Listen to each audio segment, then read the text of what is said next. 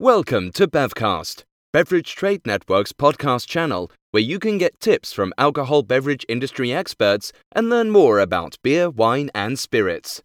In this episode, we talk about Lisboa in Portugal, part of a wine region series by Bevcast. Lisboa is a winemaking region located along Portugal's Atlantic coastline.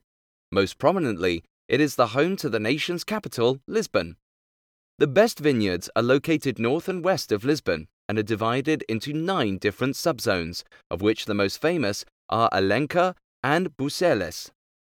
Perhaps the most important geographical features of Lisboa are the Serra de Montejunto hills that shield Lisboa from the winds of the Atlantic Ocean. These hills, which run north from Lisbon, help to moderate the climate for the region's winemakers. The region's most famous red wines come from Alencar, which has established a reputation for complex, full-bodied wines made from Touriga Nacional and Tinto Roriz, Tempranillo. The most celebrated white wines come from Buceles, which is known for its fresh, minerally white wines made from Arinto, which can gain complexity after 2 to 3 years of aging. Buceles is a small, historic area located just 25 kilometers north of Lisbon's central Baixa district. Overall, over 30 different types of grape varietals can be found in Lisboa.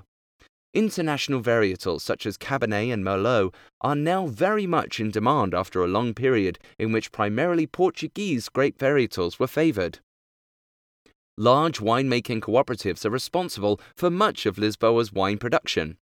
That has led to a much more commercialized approach to wine production that favors quantity over quality, as well as grapes capable of high yields and resistance to disease. In addition, this approach to winemaking has allowed production of vino de mesa, inexpensive wines for everyday drinking, to flourish. Thanks for listening to today's episode. If you like what you're hearing, subscribe to our podcast. It can be found on iTunes, SoundCloud, and Stitcher. Don't forget to rate and give a review.